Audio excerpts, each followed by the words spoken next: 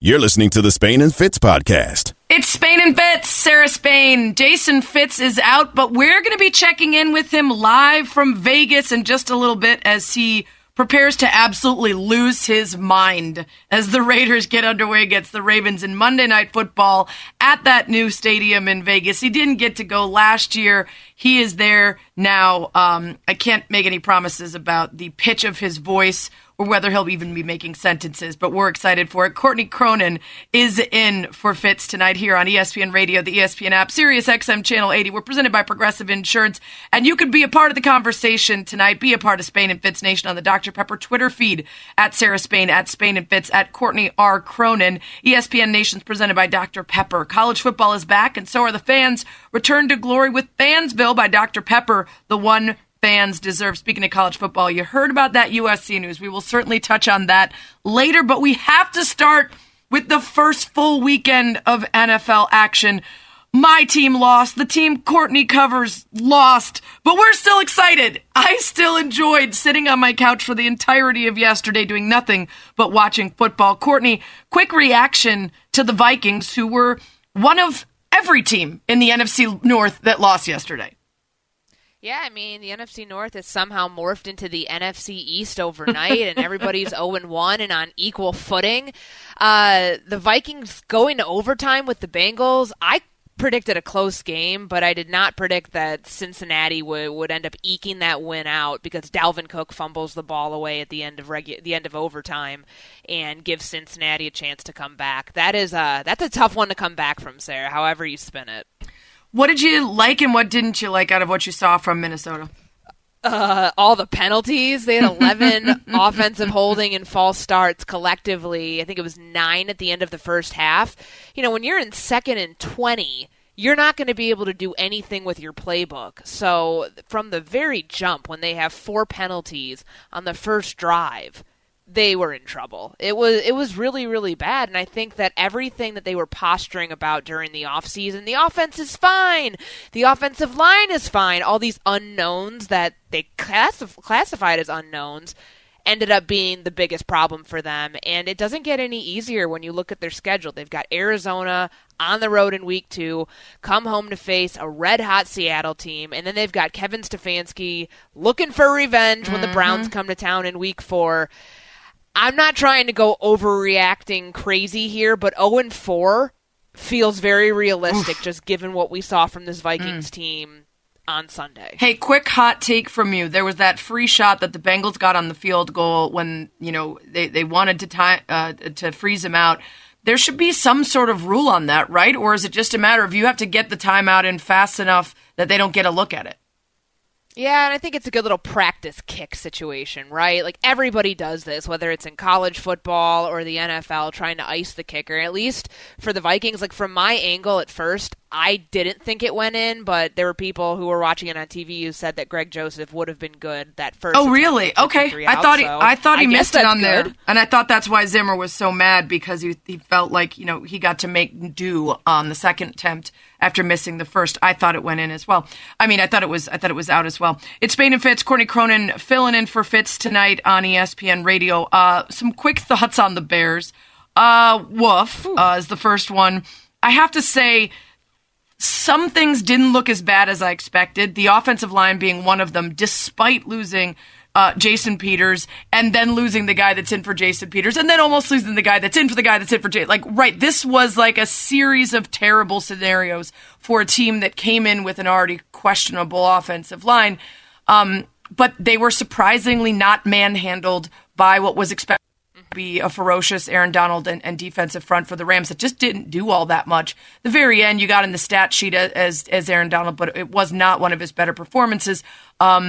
So I think that looked a little better. And, you know, Andy Dalton was not impressive. I don't think he threw the ball further than 10 yards, but he got the ball out really quick, which is what you needed. He read the defense fast enough. David Montgomery looked fantastic moving the ball, and they were deliberate because they could be, because the defense was so bad that the Rams were like, we'll just put up 7 in 90 seconds on a deep ball that there's nobody anywhere near, and we'll just give you the ball back. Take your time. The defense was brutal. There were injuries coming in and inactives, but that is going to be the scariest part, is an aging defense that has forever been able to make up for a poorly run, poorly called offense. And now on both sides, it's going to be an issue, especially going for things like 4th and 15, committing a penalty, calling a timeout because the clock is running out, and then throwing a pick right after the timeout when it looks like you're off to a good start. There are so many things I could say about this. I will at least say I was glad that Justin Fields was in on some plays and that they're going to keep working him in. I was glad that he got that touchdown. He looked strong on that run. And we'll get after it next week. As Andy Dalton said, everybody else lost too. I don't think that's what we're looking for from your starting quarterback when the game's over, but we'll take it, I guess. All of the NFC North teams took an L. Beyond Justin Fields, Courtney, there were several other rookie quarterbacks people had their eyes on. Damian Woody, despite the Jets losing and Zach Wilson not being in a good position, did think the second half was encouraging for the new signal caller for New Jersey. The offensive line for the Jets were bad. They were bad, absolutely. Giving up a lot of pressure, obviously the 6 sacks. But it did seem like a tale of two halves. First half he was awful. The whole offense was awful. Then the second half, it seemed like he started to find his rhythm, find his groove. You saw some of the playmaking ability that people talked about during his, collegiate years at BYU. So he was able to extend plays. He was accurate with the football in the second half, and he was able to find his favorite target in Corey Davis for 2 scores. So, for Jet fans, that's encouraging to see your young quarterback kind of battling back after a rough first half. I don't know why I called them New Jersey. That is in my brain what I always think of the Jets as being Jersey. What did you make of what you saw from Zach Wilson? I saw a rookie quarterback in his first game going against a formidable defensive front of the Carolina Panthers and a pretty bad offensive line. So it's going to be a rough year for Zach Wilson. That's what I saw. Yeah, I think that's what we expected too. We were asked who's going to shine, who's going to impress us of the youngsters, and we thought he's just not in a good enough position to do so, and I think I still feel that way. It's going to be a rough go for the Jets, a slow rebuild, but I do agree that there were some bright spots to take away, and the confidence is there, which I like to see. His post-game presser revealed a guy that was not, at least right now, going to be too down about the situation he's in. Speaking of a bad situation, Trevor Lawrence and the Jags. This was the first regular season loss for Trevor Lawrence ever. Not in college, not in high school. I don't know if they went back to middle school, but I know that this was the first. And losing to the Texans in spectacular fashion had him feeling this way. It's frustrating just because I did some things that I don't normally do and just threw some bad decisions that I'm disappointed in. But like you said, it's part of the learning process, and if you use it to learn, then it's all good and we'll get better, but got to get better. I know I'm going to respond well. I'm made of the right stuff, so I don't have any doubt about that, but it's frustrating, and I hate losing. So we're going to get better, but that's all you can do is watch the tape, learn from it, get better, and move on, and we just got to stick together. That's the main thing. That's kind of in the past. That's over. It is what it is. We got to move on to next week and stick together. He's made of the right stuff, Courtney. I actually agree so far. I think he's going to be fine. I'm not super worried. I am deeply concerned about the Jaguars, and I do not know that Urban Meyer's going to make it all year. Yeah, I think the one thing is we've been so spoiled in recent years with first-round quarterbacks and how good they look right away with Kyler Murray, Joe Burrow, Justin Herbert, and the fact that this guy, Trevor Lawrence, was penned to be better than all of them coming in. He didn't match that hype. So he's also in Jacksonville. It's going to be a tough year for him, like you alluded to, with all of the stuff that we're hearing happening behind the scenes with the head coach and the fact that he's very demonstrative and apparently we'll get to that later for sure. That's not going to be easy walking for Trevor Lawrence as he tries to make it through the first couple months of the season. A better situation for Mac Jones, but still not a win. Bill Belichick summed that one up. Yeah, I mean, Mac competed hard. I thought we had a lot of guys competing hard, but we just gotta perform better as a team. Nailed it as always. We're brought to you by My Computer Career, training for a better life. Coming up, we'll do some good take, hot take on week 1. You're listening to the Spain and Fitz podcast. Week 1 of the NFL is in the books, which means there are hot takes aplenty floating around. In fact, it was the NFL that inspired the segment Good Take, Hot Take, as we listened to overreactions all over the place from one game for each team. It's Spain and Fitz. Sarah Spain, Courtney Cronin in for Fitz tonight. We'll check in with him before Monday Night Football here on ESPN Radio, the ESPN app, Sirius XM Channel 80. We're presented by Progressive Insurance. ESPN Radio is presented by Progressive Insurance. Save when you bundle auto, home, or motorcycle insurance. Visit Progressive.com. Let's do a little good take, hot take. Time to cut through the BS and rate the best takes of the day. Are they good takes? He would be the best quarterback in the history of New York to land here. Or hot takes? Give the damn ball and let him decide. But that's not the Green Bay way. Find out now on Spain and Fitz. That's right, good take, hot take. We listen to some of our fellow bloviating gas bags and decide whether their take is on target or a little premature. Let's start with one of our favorites in this segment. Good old Stephen A. Smith talking about Aaron Rodgers. He was so awful that embarrassing doesn't even begin to describe. And I'm going to say something that I don't say about too many professional athletes. And I'm certainly not accusing as if I know definitively this is true. I'm just talking about, the optics, how it looked. It looked like he didn't care. He looked like he did not give a damn about how he played or how this outcome ended up being. He looked a bit lackadaisical, a bit laid back. It was the most shameful performance of Aaron Rodgers' career. Ooh, that sounds pretty fiery. What are you saying, Courtney? Good take, hot take. I think there's definitely a level of outrageousness in there, but it is a good take. Wow. You know, Aaron Rodgers threw 2 interceptions yesterday that were nowhere close to being 50-50 balls, just like straight up bad decisions. And I think what Stephen A. is getting to is just the overall like kind of blasé nature of Rodgers after the game and the way that he addressed it and talking about, well, we were kind of thrown off because the Saints didn't pressure us. Shouldn't that be to your advantage? Right. Last I checked, I thought that was a good thing. So I don't know. They come into this season with Super Bowl expectations. He's back. It's the last dance, whatever. They're hungrier than ever, but they just looked awful yesterday. I'm going to say overall, it's a good take because the 35-point margin of defeat was the worst of his career. The 36.8 passer rating was 4th worst. One of the only games that he had a worse passer rating was one where he got knocked out with a concussion and didn't get to finish it and increase his passer rating number. Also, one of the worst passer rating marks was when they got destroyed by Tampa Bay 38-10 last year. We all remember that. So there are a lot of numbers to point to it being one of the worst losses of his career. The one part I would say was a little bit hot was saying he didn't care. I saw a lot of conspiracy theorists on the internet claiming he's trying to sabotage the Packers for what went down. Listen, people, he has very few years left, and he cares a lot about his legacy and winning, which was what that beef was about from the beginning. So it wouldn't make any sense for him to end up showing up and sabotage a year of his career. That's idiotic. It's just 1 week, RELAX. Didn't look good, but I don't think not trying was part of what was going on there. All right, moving on. Good take, hot take. Bart Scott on the Browns. Where's this great vaunted defense that the Cleveland Browns were supposed to have? They're supposed to have Clowney on one side, a defensive MVP on the other side, Ty Johnson from the Rams before. You talk about Williams, all the great talent that they have there, but they can't perform as an elite unit. They have all the pieces. What's the problem? This defense is not big time, and it should be. It should be the strength of this team because it's just as much talent on that side of the ball than it is on the offensive side of the ball.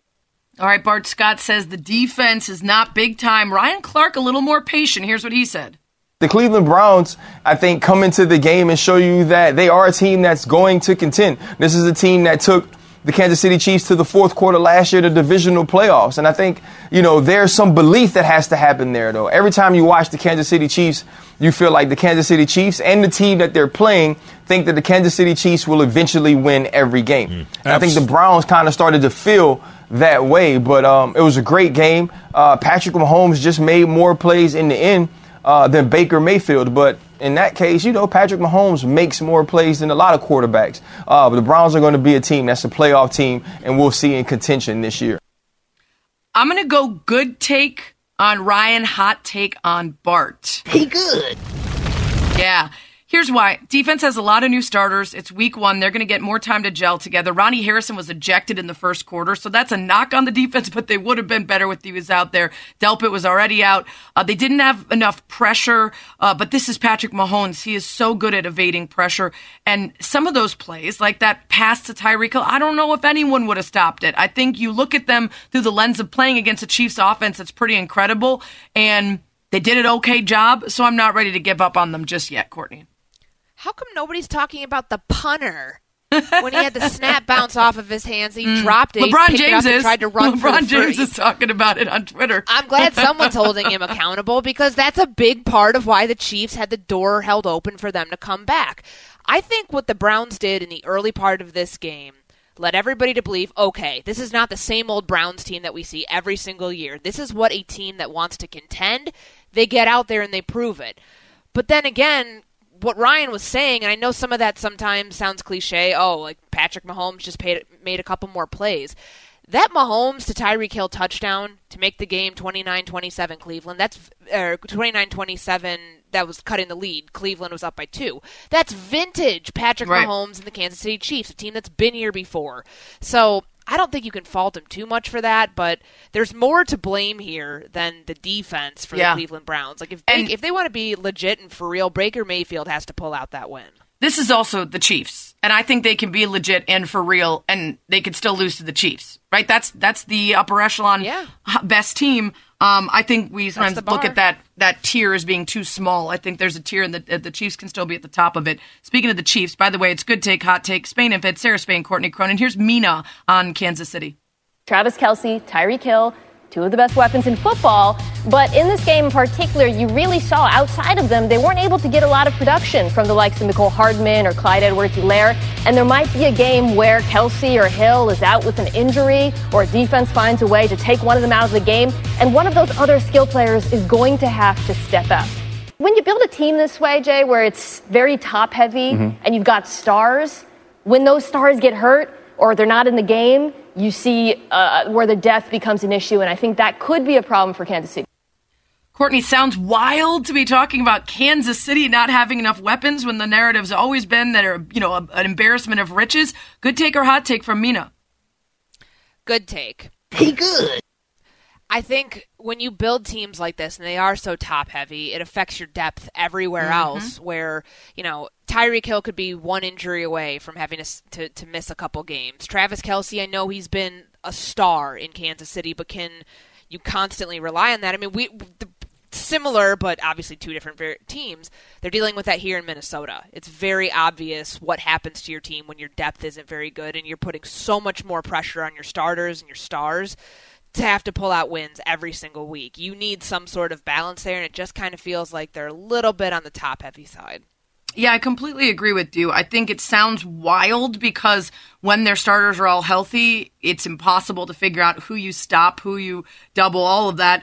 But when they lose someone or more than one, it does become an issue of needing to spend so much on the very best and not being able to fill out the rest. So good take from Mina Kimes on the Chiefs there, who still managed to pull out that win. Maybe we'll do a little more good take, hot take later with some other bloviating gas bags, but our very own gas bag is coming up next. Jason Fitz from Vegas. You're listening to the Spain and Fitz podcast.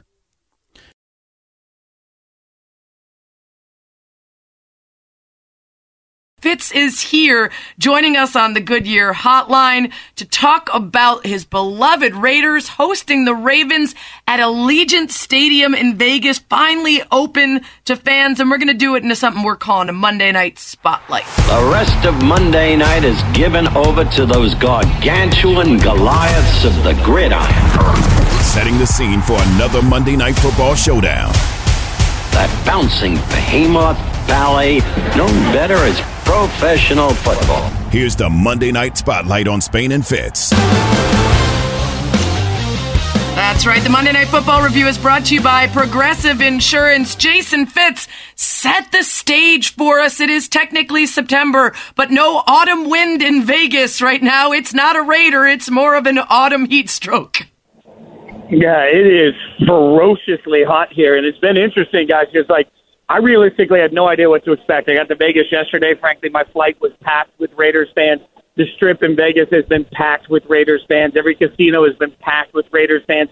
They did a really nice job at the Mandalay Bay and the Luxor, where they basically set up outdoor tailgating areas that had missing fans, and you could walk direct to the stadium from there. They're trying, but the most interesting thing to me all is that I got to the stadium hours before kickoff, and it was already packed because the stadium is domed and air-conditioned, and realistically, everybody wants to see this place. It is insane. You couldn't move in the concourse 3 hours before kickoff, so it is a madhouse. That's awesome. It sounds like a far bigger upgrade than where they used to play at the Coliseum the last time that they played in front of fans. We've been talking so much, Jason, about what's going on with the Ravens, considering the rash of injuries, that I think we're forgetting all of the absences, or at least the departures, that the Raiders are dealing with entering the 2021 season. So I want your opinion. Who are they going to miss more between Nelson Aguilar, Gabe Jackson, Rodney Hudson, and Trent Brown? And by the way, 3 of those, as you know, are offensive linemen. Yeah, I think Rodney Hudson's the number one portion of that. I'll say this. I don't think Nelson Aguilar made Derek Carr last year. I think vice versa. Derek Carr made Nelson Aguilar. So I think Carr has an underrated ability to maximize his wide receivers. But Carr does not play well when people get at his feet. And he's got a great relationship with Rodney Hudson. So they replaced Rodney Hudson, the center, that makes all of the line calls, with somebody that's played basically 2/3 of a football game professionally. So James is going to be an interesting question mark at center. The entire interior of the offensive line, which we now know is without Richie Incognito for this game, is going to have issues. So the Raiders could have issues on both lines, frankly. And I'll be honest. I mean, the breaking news we got about half an hour ago is that number 4 overall pick, Cleve Ferrell, is a healthy scratch for this game on the defensive line. So you're talking about a player that was expected to be a huge rotational piece, especially in this game, taking on a team in the Ravens that try to run the ball creatively. They're now without a player that was drafted 4th overall. I mean, that's a question mark to personnel, but it's also a question mark to what the Raiders think they're going to do in this game. They could get really beat up on both lines. Spain and Fitz, Sarah Spain, Courtney Cronin in for Fitz, but he's with us here live from Allegiant. You know, we talked about this last week, Fitz. You weren't sure what to expect, and I know the game hasn't started yet. But for those who aren't processing and thinking through the Raiders' experience as deeply as you are, can you explain some of the concerns about what it will be like to be in that stadium? I know you already mentioned there's not really a tailgating scene. People are kind of hanging out in casinos beforehand or heading in early. Is there a concern about, you know, the club vibe, the DJs, the bottle service, that you won't have as much of a home field advantage? I think the entire lower bowl, not the lower bowl, I should say, the entire floor level club is going to be fairly disengaged. I walked around the stadium today and saw, here was the VIP room for Caesars. Here's the VIP club for the Wynn. Here's the VIP entrance for MGM. So all of these floor level are going to be a little bit detached. That being said, I'm stunned by how many Raiders fans I've seen in the building that I saw in Oakland when I would go to games there. So I think the rest of the crowd is going to have some familiarity. But, guys, one thing to keep in mind is that Derek Carr actually said this week in the press, remember, when we have the ball, we need you to be quiet, because so far a stadium that was built to be acoustically loud for football, even in the preseason, was making it hard for the Raiders to get the snap off. So I think, frankly, we got to remember that Vegas has never had an NFL team and barely has a college football team to do MLB. So I'm not sure what to expect from this crowd, but I think it's going to be complicated early on, particularly as they try and figure out how to navigate this. Ending week 1 in Las Vegas, and I guess we finally get to put to bed any of the speculation about John Gruden after this point, about whether he stays, whether he goes, how much of the hot seat he's on. We finally get to figure out how hot that seat is. What's riding on him this season as far as the pressure from your perspective, considering the contract and kind of where he's at in this rebuild that he started a few years ago? Well, the biggest thing that they've always used as an excuse is the roster. And it's a little bit disingenuous to assume that the roster was developed by Mike Mayock without John Gruden having involvement at every step of the way. So if this team doesn't make the playoffs, Mike Mayock's done, and he knows it. He's echoed that sentiment a few times. And frankly, Mark Davis has said in public that's a great sentiment, but I got to see him make the playoffs before I really buy what they're saying right now, which I think is staggering honesty from an owner. So the real question becomes, does John Gruden want to be the head coach somewhere where he doesn't always get to pick the personnel? Because I think realistically, Gruden, the coach, has done a pretty good job. Gruden, the GM, has been awful. So can they find some way to better maximize the draft to get better players in the building? And if they can't, then Gruden's going to have to decide if he wants to coach somewhere where he doesn't get final say on the roster? If the answer to that is no, I think that the seat actually gets a lot hotter. If this Raiders team falls apart, and John Gruden, I wouldn't be surprised to see John Gruden take a TV gig and just ride off into the sunset. Since we have invoked his name, I have to let you, according to Is Gruden Gone Yet.com, the answer is no. 6 years, 17 weeks, 2 days, 18 hours, 20 minutes, and 56 seconds left on his contract, and he has made $6.83 since I arrived on the website. $36,860,967.67 since he started with the Raiders. Fitz, what other tidbits do you have for us from Vegas and from Allegiant? You're the first part of the show that's gotten a good look in it. We will be there together in a few weeks when the Bears and Raiders face off. What's the most surprising, interesting, amazing thing about the inside of that domed stadium?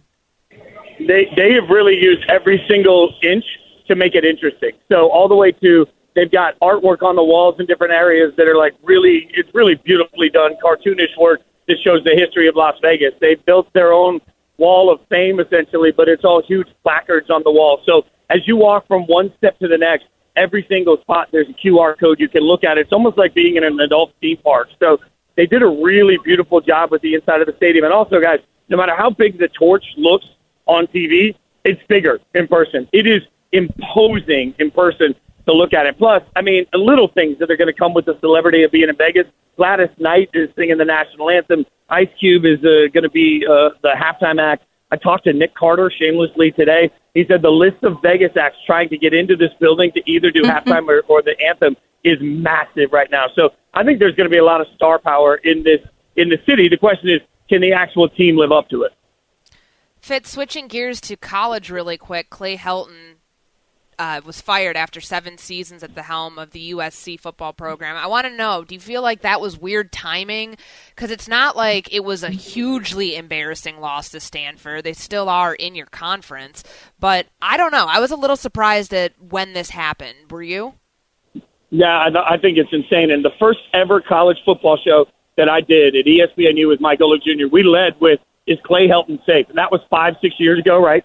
So we've been doing this with Clay Helton from day one. So the fact that he's gone now isn't a surprise to me that he's gone this season. But what have you possibly seen through the course of a couple of weeks that makes you suddenly think that now's the time? So the only thing I can think is they want to get ahead of early recruiting, which I know matters. But who are you going to get to come over and commit right now? So I think this puts USC behind in every possible way for the next 18 months. Because of the timing of it, it's going to make the program itself, I think, take a step back for the next 2 years.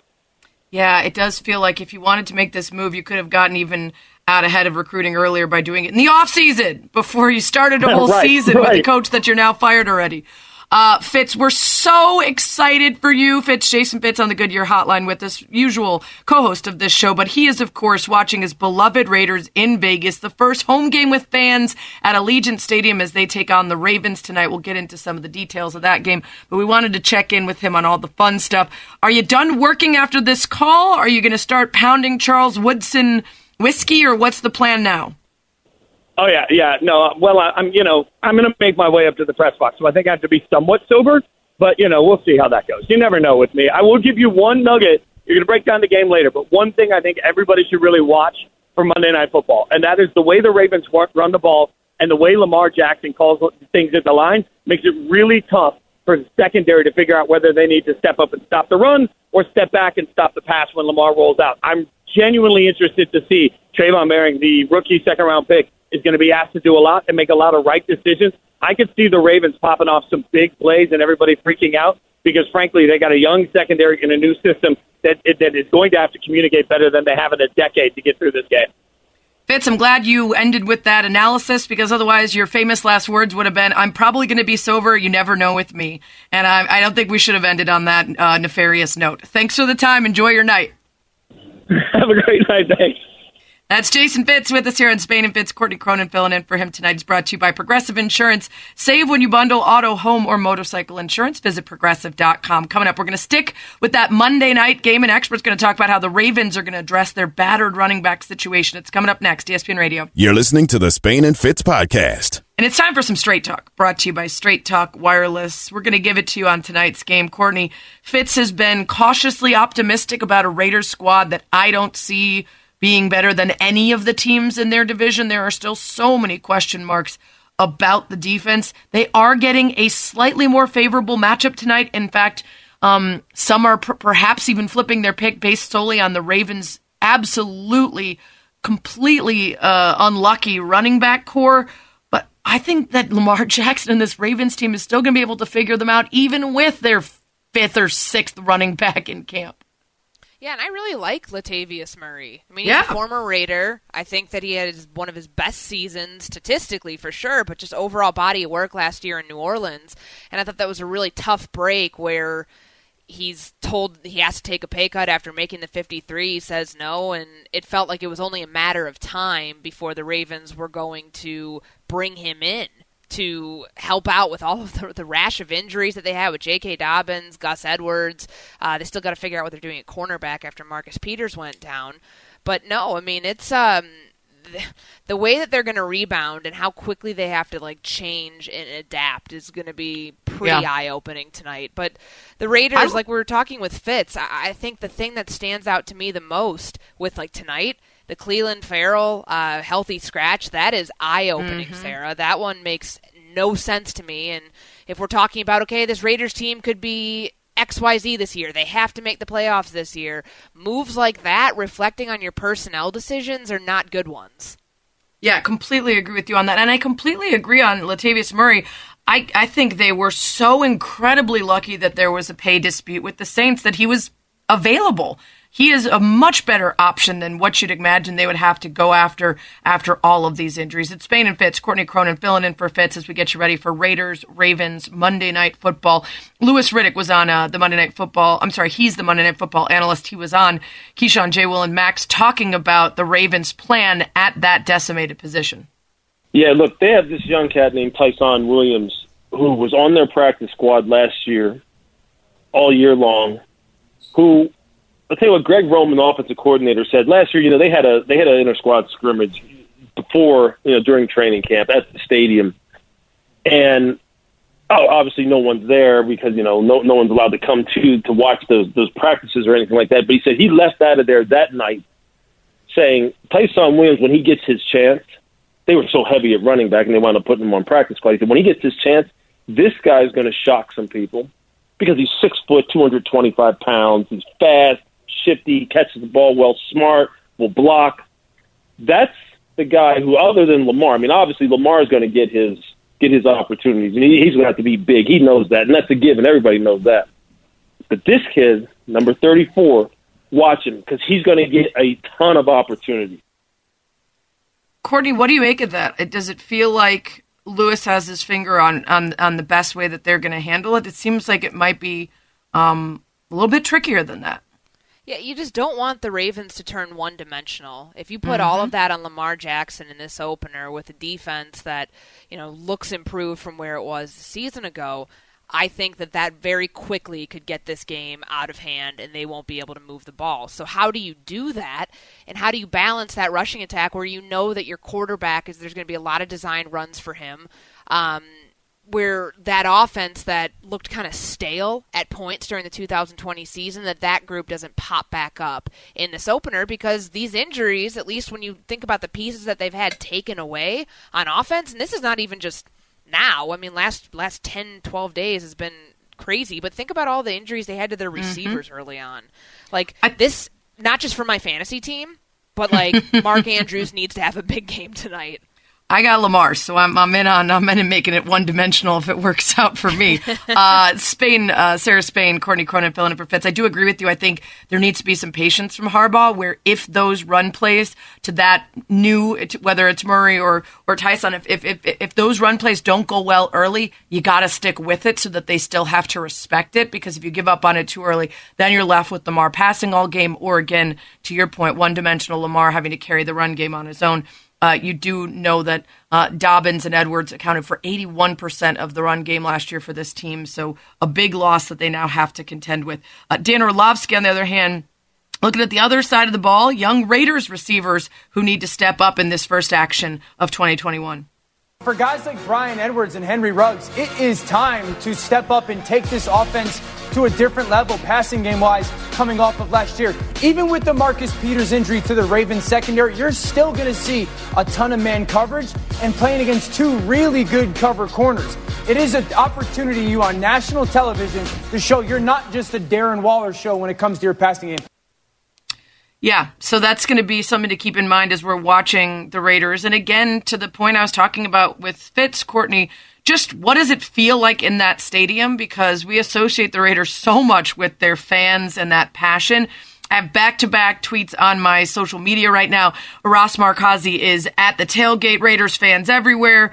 You know, they're all excited and packing the place. And then right above it from Dave Zirin, a storyline from tonight will be how the Vegas showmanship lacked the passion of Raiders fandom. My friend in the stadium texted me, this place is like a giant computer. So will you, once you pack it with those fans, be able to make it feel like the black hole, or is it going to feel a little bit too sterile? Yeah, I worry about the corporate feel of Vegas. And I know corporate party feel, sterile. The hot tub, or where isn't there a hot tub there? Am I thinking about Jacksonville? I know somebody has a hot tub. I think just a club, just a club with bottle service and such. But I would not be surprised if there was also a hot tub there. Well, let's go ahead and say that there's a hot tub in there. That can't be the focus for fans being at this game, because then you get the camera people, you pervs. Yeah, anything. I want this to feel like Oakland. I know it won't, because the black hole was incredible to be part of, to get to witness that. It's going to take some time, but I just don't want it to have the visiting feel week after week for home games. Yeah. So there is no hot tub, but there are 6 terraced swimming pools. Okay, same thing. Yes, that's but almost like a hot tub. Worth noting, apparently you cannot actually see the game from Stadium Swim, which is where those pools are. So you can go there, hundreds of beds and cabanas, 4,000 people can get there, but you can't watch them live. Maybe you can at the stadium. We're gonna work through this. We're gonna figure out the details. Straight Talk brought to you by Straight Talk Wireless. No compromise. Packers next. Spain and Fitz, the podcast. I figured it out. There are no swimming pools or hot tubs at Allegiant Stadium. I was led astray trying to Google while simultaneously hosting the show. You got to go to Circa to Stadium Swim to get the 6 pools and the 4,000 people and the big screens. You just get football at the Raiders Stadium and a club and bottle service and a DJ and everything else. It's Spain and Fitz, Sarah Spain, Courtney Cronin. I think the hot tub you're thinking of is probably Jacksonville. I'm not positive, but I think that's where the hot tub and the pools are. It's ESPN Radio, the ESPN app, Sirius XM Channel 80. We're presented by Progressive Insurance. Guests join us on the Goodyear Hotline, including our next guest, Packers reporter for The Athletic, Matt Schneidman. You can follow him at Matt Schneidman on Twitter. Matt, what happened? I'm going to keep it real simple for you. What happened? Well, the biggest travesty was that pool that you talked about wasn't even open in Jacksonville yesterday because of COVID. Boo. Oh, man. I don't know. I was stunned with what I watched yesterday from the press box there in Jacksonville. This isn't like 2019 when the Packers laid a stinker against the 49ers in the middle of the season, and I believe it was 37-9. This wasn't last year when they laid a stinker against the Tampa Bay Buccaneers in Tampa and lost by a couple touchdowns in Week 6. This was the season opener after a preseason filled with talk about how they were laser focused. They were ready to contend for a Super Bowl. They knew the magnitude of this season, given everything that happened with Aaron Rodgers this offseason. And sitting there 2 rows in front of Aaron Rodgers yesterday after the game, listening to him say they were too full of themselves, they were taken aback by the kind of defense Dennis Allen played, which, mind you, was the same kind of defense they destroyed in the playoffs against the Rams last year, and the same kind of defense that their own defense plays pretty much every day in practice. It was stunning. You know, last week Matt LaFleur essentially boasted to us that he had 27 different players get votes to be captains. 10 of those guys got double-digit votes. There was nobody, maybe left tackle Elton Jenkins, who had more tackles than Kevin King and Za'Darius Smith because he actually made the tackles on both interceptions. Nobody worth following, nobody who really led yesterday. I don't know how to explain it football-wise or intangible-wise. All I can say, and pretty much all the Packers can say, is let's just hope it doesn't happen again for their sake on Monday night against the Lions. Aaron Rodgers, 15 of 28, 133 yards, 2 very baffling interceptions. It wasn't like these were contested catches that just went the way of the Saints defense. He was throwing really bad balls. So I'm wondering, on a shock factor scale, 1 to 10, where were you when they pulled Rodgers and put in Jordan Love? Probably a 2. In the moment, a 2 because it was 38-3. If you had told me before the game that Jordan Love would be in with 10 minutes and 46 seconds left in the season opener, I would have said, the Packers are up by 30. Right. And if you had told me no, it's because they were down by 35, I would have said 10. I mean, Aaron Rodgers made mistakes yesterday that are so uncharacteristic of him. His first interception, it's kind of what that two high safety defense makes you do. They don't let you have any explosive plays. They want you to run the ball and dink and dunk down the field and frustrate you into an eventual mistake. And that's what they did on that 2-minute drive right before the end of the first half when they had a 2nd and 7 on the Saints 9-yard line. Or no, it was the first drive of the second half, 2nd and 7 on the Saints 9-yard line, 17-3, with a chance to make it a 1-score game after they got run out of the building in the first half. And instead of taking a sack on 2nd and 7 or throwing it into the flat to a wide-open Aaron Jones or even throwing it away, Aaron Rodgers, as he's being hit, kind of flips one off well behind Devontae Adams, and it gets picked off. You never see him do that. And then the second interception, he said after the game, he tried to lead safety Marcus Williams over to one side of the field with his eyes and then get Marquez Valdes-Scantling on a one-on-one deep down the field. And Marcus Williams read right into it and ran right under the ball, right into the double team. And Aaron Rodgers basically said he didn't see the safety. How many times do you hear Aaron Rodgers admit that, he makes poor decisions like that? Never. For the Packers' sake, they better just hope that's a fluke. And I'm not going to say it has anything to do with this offseason or he doesn't have it anymore. I mean, he won the MVP last year, but it is concerning. It's Spain and Fitz, Sarah Spain, Courtney Cronin filling in for Fitz tonight on ESPN Radio. We're presented by Progressive Insurance. We've got Matt Schneidman, Packers reporter for The Athletic, with us here. A lot of conversation about the offensive line, Bakhtiari being out and replacements in there. He was on the run a bit. They didn't get a lot of sacks, but how much do you think that took him out of the game, if at all? A little bit. I mean, Aaron Rodgers, like really any quarterback, gets a little uncomfortable under pressure. We saw in the NFC Championship game last year, I'm just thinking recently how much not having Bakhtiari hurt. But Elton Jenkins played well yesterday. Their 25-year-old third-year left tackle who has been playing left guard for most of his first 2 years was a Pro Bowl starter at left guard last year. PFF had him down for only 1 pressure and I believe 41 pass blocking snaps. He played well, and Rodgers and Matt LaFleur both said there was no problem with the offensive line. Rodgers singled out rookie center Josh Myers and rookie right guard Royce Newman for really handling their own against the tough Saints defense. I don't think the offensive line was the problem, which makes it even more confusing as to why their offense struggled so much, because it wasn't like Rodgers was under constant pressure. The 1 sack he did take was his fault. That they really didn't get Marcus Davenport to bite on a play-action rollout. He was intentionally unblocked, but Rodgers said, essentially, he implied that sack was his fault. So I don't think the offensive line was the problem. That was probably the only thing that wasn't a downright disaster yesterday. Okay, so we know Kevin King has had some issues the last couple seasons. We think about the NFC Championship game and what that yielded. And then yesterday, do they have a decision to make about whether they're going to bench him? I think they do. Now, do I think they're going to bench him? No, not yet. Do I think they should give it serious thought? Yes. I mean, I'll give him this.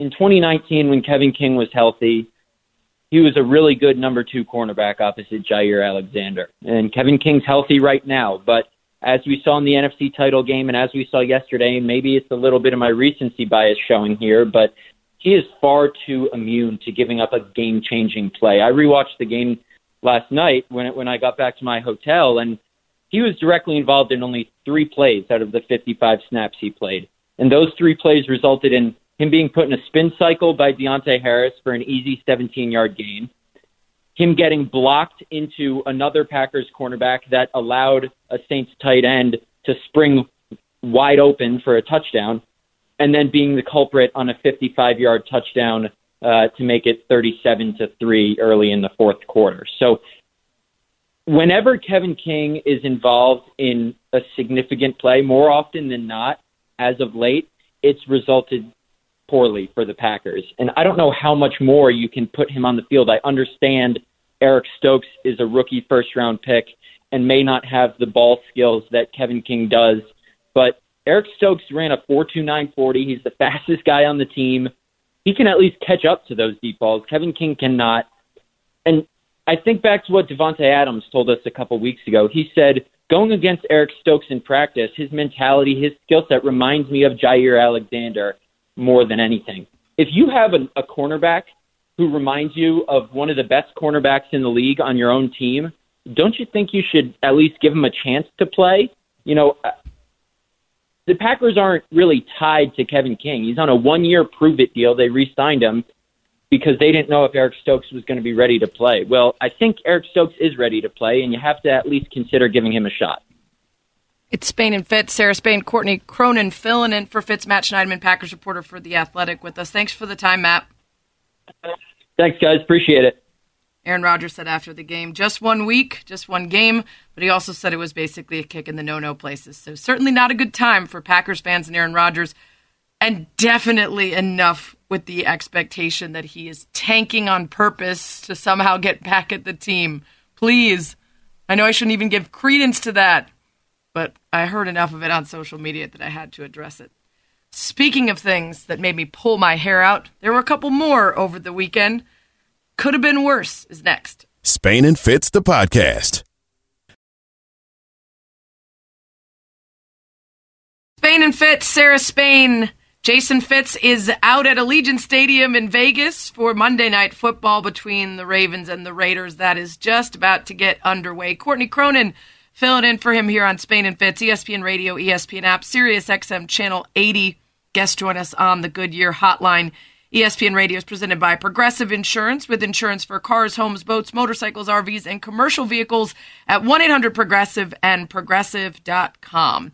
Now, when we invented the next segment, I was coming off a pretty bad weekend. Not so this weekend.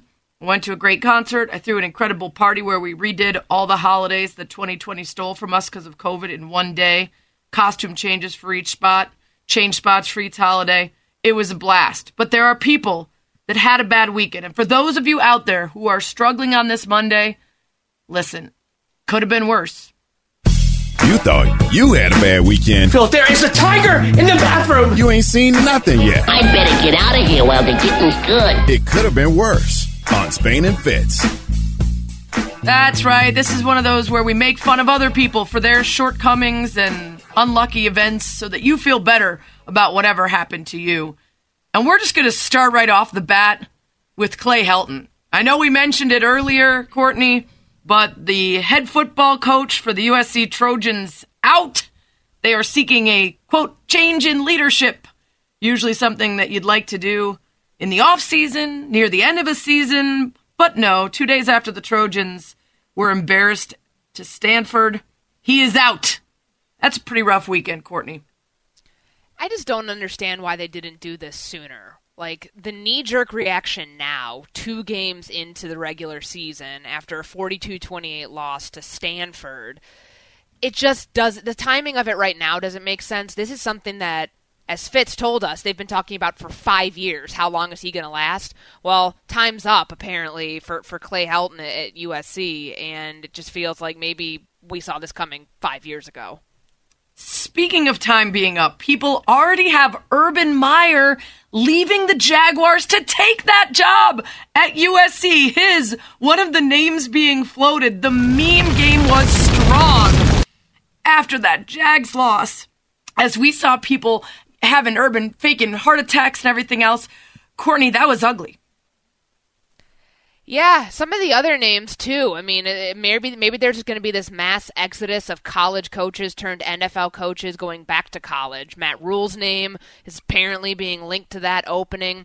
The one that I really like, though, Sarah, and I want to get this started, Lane Kiffin going back to USC from Ole Miss. Let's make it happen.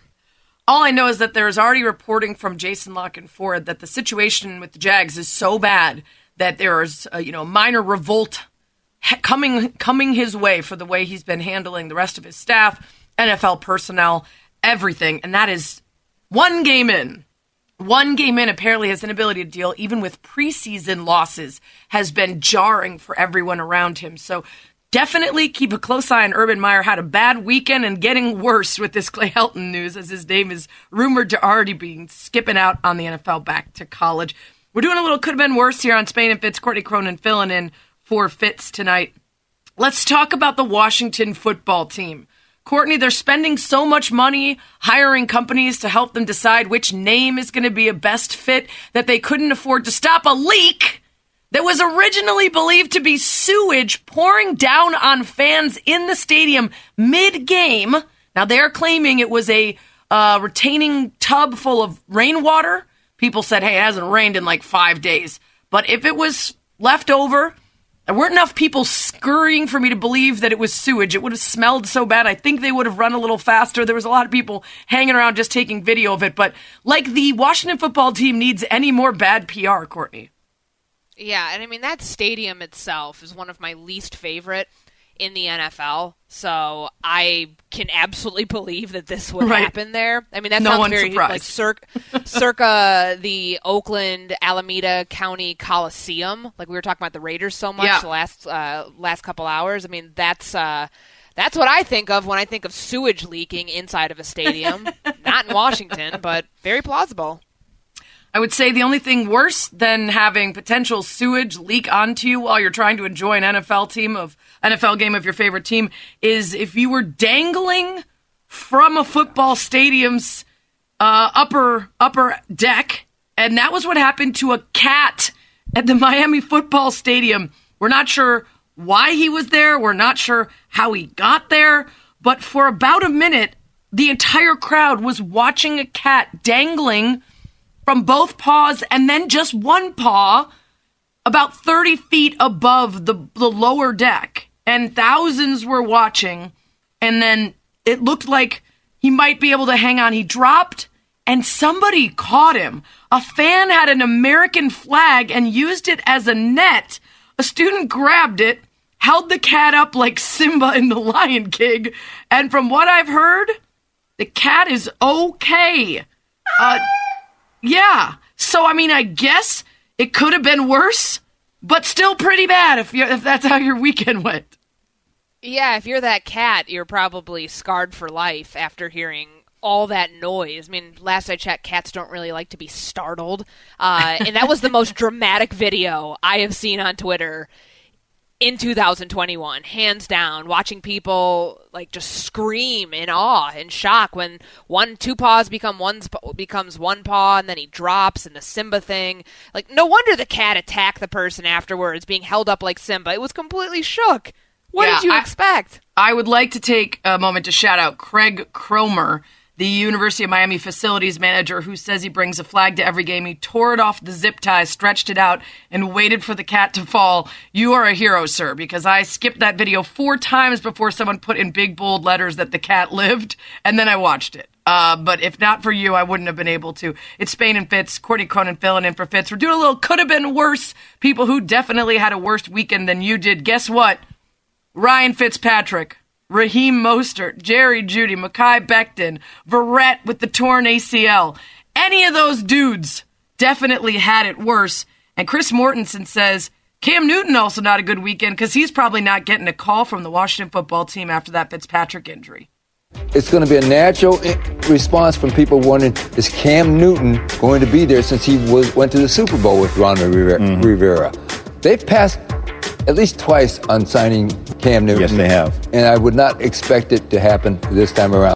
Yeah, Courtney, it's just the fans who seem to think that that's going to be the call. All the experts seem to know that that was not a relationship that they're going to rekindle. The final could have been worse. happened when this game call happened. Here's the snap. Throwing the deep bomb down the far sideline. Caught ball at the 10-yard line to the 5-yard line. Are you serious? Jacksonville State with no time left. I just said keep everything in front of you. Yeah, they didn't keep everything in front of them. FSU loses, and yet one of the players still proposes to his girlfriend on the field while the other team is still celebrating. Courtney, that guy's now fiance, that was the worst. You know what they say, when you know, you know. And apparently he could not wait for any other moment after getting embarrassed by an FCS team. He packed that ring being like, this is a W for sure. This is going to be a good time for this. Coming up, Overreaction Monday with an insider. Spain and Fitz, the podcast. It's Spain and Fitz. Sarah Spain, Courtney Cronin filling in for Fitz on ESPN Radio, the ESPN app, Sirius XM Channel 80. News from Spain and Fitz Nation as people were reacting to our question about who had the worst weekend. You were right to say that if it had been sewage, it would have been the worst. But at GoQsGo, who hit us up on Spain and Fitz Nation on the Dr. Pepper Twitter feed, said fans sprayed with sewage in D.C. was the worst. We didn't put it on the poll because it turned out it was rainwater. But you can vote at Spain and Fitz, at Sarah Spain, at Courtney R. Cronin for who had the worst weekend. So far, leading the way, Clay Helton, who is no longer employed at USC. Speaking of reacting to the weekend, our ESPN NFL insider, Dan Graziano, always does a great column, Overreactions or Not, as people react to the Week 1 football games. And he joins us now on the Goodyear Hotline to talk about it. Dan Graziano, I want to start with Kyler Murray, MVP. 21 of 32 passing, 289 yards, 4 touchdowns, ran in for a score, looked magical. Is it an overreaction to think that he could get MVP honors? No, why would it be if a guy can score 5 touchdowns at the quarterback position and a win? No, absolutely not. I mean, look, everything's an overreaction to some extent after week 1, right? But he has shown this, right? He has performed at a high level. I think until he got hurt last year, he was probably on the fringes of the conversation at the very least, while Arizona was in strong playoff contention for much of the year. So, yeah, I don't think it's at all out of the question that he is a factor in that race if the Cardinals continue to play well and if he continues to be one of the central reasons for it. I mean, a lot of MVP kind of performances yesterday, but his was right there with any of them. Yeah, maybe Chandler Jones should be in the mix after they had no way to counterbalance those 5 sacks and all those quarterback pressures. Just absolutely insane.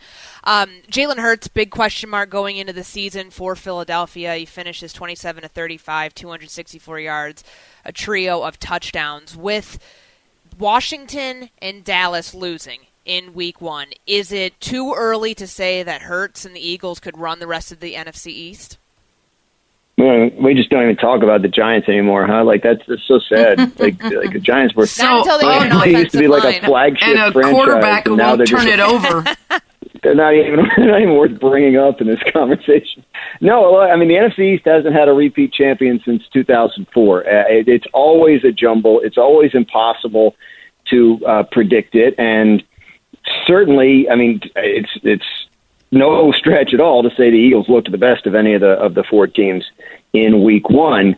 I think I still might take Dallas because I just sort of trust their offense a little bit more. But Jalen Hurts is in this zone of like, yeah, underestimate me if you want, but I always prove people wrong and I'll do it again. And good check mark in his column there yesterday. And if he can continue to do that, remember he's on a mission to prove to the Eagles that they don't need to trade for Deshaun Watson next offseason. And, if he can continue to play like that, then they won't need to look outside for a long-term solution. It's Spain and Fitz, Sarah Spain, Courtney Cronin filling in for Fitz as he hangs out with the Ravens and Raiders on Monday Night Football, which is going on right now. We like to do good take, hot take. Dan Graziano likes to do overreactions. That ESPN NFL Insider's with us here now. Let's take another one from your story, which people can find on ESPN.com. Sam Darnold. Wow. Fitz seems to think he's going to be great this year. I'm I'm not sure yet, but would you ever go as far as to say they actually should have kept him with the Jets? Yeah, I mean, I think at halftime yesterday you could have made that case because Zach Wilson had a rough first half, but he had a good second half. It wasn't good enough to win them the game. And Darnold played well. I mean, it wasn't a Kyler Murray, Jalen Hurts level performance, but he played well. Look, I mean, the fundamentals of the Darnold decision had a lot to do with finances, right? Like restarting the contract clock on the quarterback position. Right? If you're not sold on Darnold, you've now taken it back 3 years in terms of finances, and before you have to start thinking about paying a guy.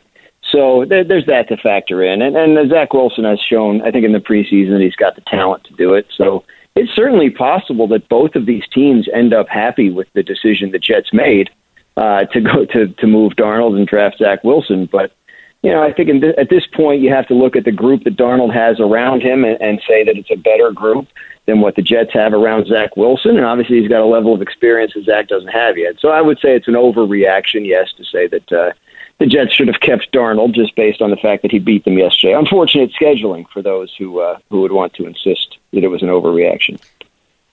Jameis Winston played absolutely out of his mind. 5 touchdowns on less than 150 passing yards is unreasonably good quarterback play, which leads me to want to ask, is this the real Jameis? Are we overreacting if we're saying, okay, this is the guy that has been there all along, he's just now in the right system?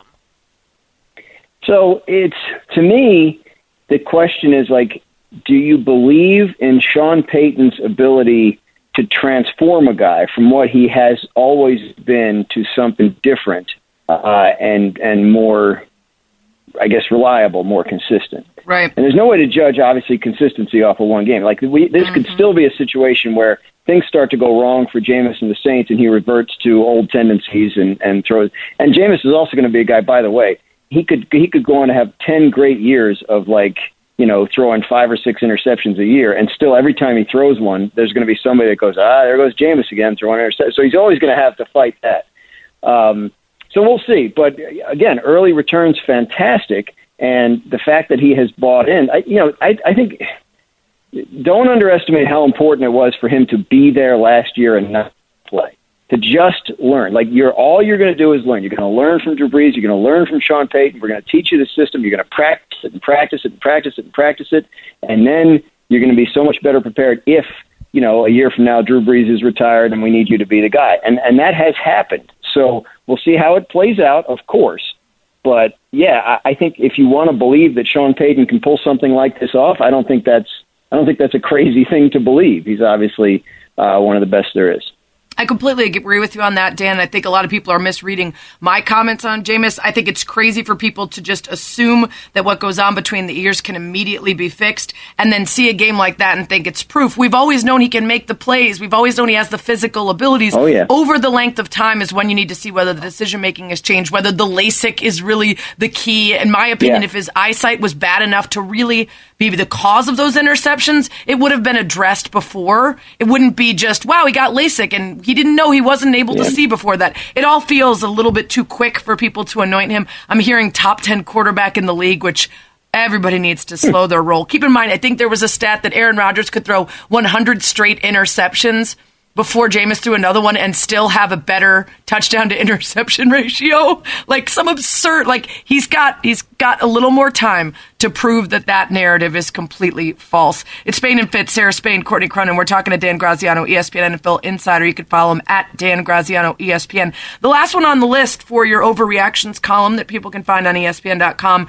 The Browns aren't really AFC contenders. I want to put two teams in together for this. I want to ask you both about the Browns and the Bills. What are the overreactions you're hearing about both of those teams? And are they overreactions or are they accurate after week one? I think overreaction. Look, remember, statistically, mathematically, week one means less this year than it ever has before. Right? It's 1/17 of the picture instead of 1/16. So I think that's important for everyone to remember. I think the Bills and the Browns are both very good teams, very good rosters with a lot of depth and a lot of high-level talent that will be there in the end when we talk about the AFC. Buffalo got smacked around by a Steelers defense that I think, Maybe some people underestimated how good they still are on that side of the ball. I also think Buffalo's probably going to have to at least pretend to run the ball every once in a while, or else teams are going to catch up with all the great stuff they did last year. So we'll see how they further evolve this offense. And Brian Daboll obviously is a smart guy that's going to be able to figure out what he needs to do to avoid, the defensive coordinators catching up with him. In terms of Cleveland, that's just a hard. They had that game in their pocket, right? You have the ability to beat Kansas City, and then you give it away with 3 turnovers in the second half. That's going to be hard to live with. And so they already thought they should have beat Kansas City in the playoffs last year. They're still stinging from that. So I think the Browns will be a great team. I think they'll be there in the end. I just think right now they're like in this support group with the Ravens where it's like, hey, we're great, but we can't beat Mahomes. Come hang out with us. We'll talk about it, but we don't necessarily have any solutions. So maybe one of them will get there at some point, but right now they're not. I think both those teams are going to be okay. I definitely think patience for Bills and Browns fans is what's necessary right now. Awesome stuff, Dan. We really appreciate the time. Hey, can I ask one question? I want to know, does Fitz have the night off because the Raiders are playing, or because he would be no use to you because I think the it's Raiders both. are playing? I think it's both. Him out? He is at the stadium in Vegas, and we are a benevolent show. So if you have the opportunity to be at the first home game with fans in your hometown, your beloved team, we're going to let you go ahead and do that. So Fitz is off doing that, and again, would be completely useless and not at all able to concentrate if he were here. So it works out for both of us. Well, hopefully for his sake, he wasn't watching that last series. Thanks. He'll find a way to spin it. Thanks, Dan. Appreciate it. Go check out his story on the overreactions or not overreactions from week 1 in the NFL. He's brought to you by Goodyear, making the plays that move you forward. Goodyear, more driven. Final thoughts on a whole slew of games yesterday, coming up next on Spain and Fitz. Spain and Fitz, the podcast. Fitz is out in Vegas as the Raiders host the Ravens in Monday Night Football. First home game with fans out at Allegiant Stadium. It is currently scoreless with about 2 to play in the first quarter. A little bit of news coming up on Spain and Fitz Nation by AJ Perez of Front Office Sports with a little nugget, Courtney, that I wanted to ask you about quickly. He wrote this on the Dr. Pepper Twitter feed, that with the Broncos possibly being sold next year, there are rumors around Jeff Bezos and Jay-Z as being 2 of the possible suitors. Any reaction to those 2 names being floated about? That would be interesting. I think it's only a matter of time before Jeff Bezos buys an NFL team. I feel like he's been rumored for a couple years now to be the next billionaire owner to have a team. Jay-Z in that mix too, though, makes sense because of the Nets. So yeah, I'd love to see that. Talk about a power couple marriage in the NFL ownership world. I'd like to see it. Be a lot of fun, for sure. It couldn't be any less chaotic than what's going on with the Bolin family right now. So right. We have been talking all night pretty much about week 1 in the NFL, all the games we saw yesterday, and one we haven't gotten that much into is the Titans. That was one of my picks for the week. I thought it was a pretty solid and easy game to call, and man, was it ugly. Definitely the Cardinals' offense was even more explosive than I expected, and I was expecting great things from them. I just didn't think they could be a complete enough team, especially defensively, to stop that offensive powerhouse of the Titans. But man, Derrick Henry didn't do anything. 38-13, the Tennessee Titans start the season. What did you make of that game? I mean, the fact that there was one team in the AFC South that won yesterday, that was the Houston Texans, makes me think I need to slow as we all predicted on where I think teams are going to finish out in this division. But what an absolute drudging of the Tennessee Titans, a team that is an early Super Bowl contending favorite out of the AFC, and I was baffled by how bad that they looked. And the fact is, they had no answer for Chandler Jones. They didn't give Taylor Lewan any help. Like, they would put a tight end over there. Sometimes you'd think he'd be there to chip. Well, he's not chipping. The defensive end who just earned himself a very, very big payday, the one that he said he wanted all off season long, 5 sacks yesterday. That was unbelievable. So I was surprised by it. They just looked awful. Out of any game yesterday that I had the most intrigue for and coming out of it, the most, wow, even more so than the Packers losing 38-3 to the New Orleans Saints. It had to be this game, just given where the Titans were last year and how Derrick Henry was utterly effectiveless yesterday. 17 carries, 58 yards. They just couldn't do anything. And it wasn't like they were flagged with a ton of penalties or anything like that. They just were outclassed and outcoached. I could tell the game affected you because you said effectiveness instead of ineffective and drudging instead of drubbing. I feel like they've shaken you to your core, Courtney Cronin. It was a drudging effort by them in the drubbing, but I think that's what you're going for there, and I do not disagree at all. It was ugly, ugly, ugly. And, yeah, I don't know how you make Derrick Henry end up with 58 yards on 17 carries, but somehow they did it. And that's going to be a team that really wants to bounce back next week and not let that taste linger in their mouths and the mouths of their fans. That was brutal. We did talk about the Bills briefly with Dan Graziano last segment, but let's touch on that as well because Brian Clark, ESPN NFL analyst, was on KJM this morning talking about just what went wrong for this team that has a lot of expectations to go all the way. So the thing that was alarming to me was that I felt like Coach Daboll, their offense coordinator, didn't come in this game with a plan to help his offense. And then when they couldn't move the ball or things weren't going well in the second half, I don't think they made good adjustments. Now, am I panicking on the Buffalo Bills? Hell no. They're very talented defensively. They got a guy who's not only a dark horse for the MVP, but a guy who's probably going to end up being top 5. But yesterday was not their finest day. Yeah, it was not their finest day is an understatement, Courtney. What did you see from the Bills yesterday in terms of, okay, that explains what went wrong and here's how they fix it, if anything? 6 holding calls. Right. A lot of pressures. That never helps you up front on the offensive line. Josh Allen didn't look comfortable like he typically does, at least like the coordinated Josh Allen that we saw last year, thinking that was going to carry over. I think everything started up front for them. The problem with them being able to sustain their blocks, pass protection, it just made for a really rough day because they're offensive. The reason they're such an offensive juggernaut is because they can use these 4-receiver, 5-receiver formations, and if your pass protection's terrible, you're not able to get the ball out on time. Those are rendered effectiveness. So, I think it all started out with their offensive line, just how poorly they played, and led to everything else in the snowball effect. Yeah, and I'm not sure about the Steelers still. I don't think that this is a big pat on the back to those who have them going far. I think they looked okay. They obviously have a good defense. TJ Watt obviously making good on that paycheck right off the bat. But I think over the course of the season, it's really going to hurt them that they can't put the deep ball into play. And teams do not have to respect that out of Ben Roethlisberger anymore. When you don't have a team flustered and making mistakes and killing themselves like the Bills, I think it's going to be a lot harder for the Steelers to get those big wins. No, I agree, and I think that they have a good defense. We knew that coming in, and the quarterback stuff and where Ben Roethlisberger is at this point of his career, the offense, some of those question marks, those were the big ones. I still think they have a very good defense, which is going to carry them this season. I'm not ready to give up on them yet, but I'm also not ready to go all in on them yet. I don't know what they are. That's my problem. I don't know what a lot of teams in the AFC North are yet, and they're at the top of my list. Finally, we talked about Jameis Winston with Dan. Quickly, here's Dan Orlovsky, which I think is the best takeaway from that game.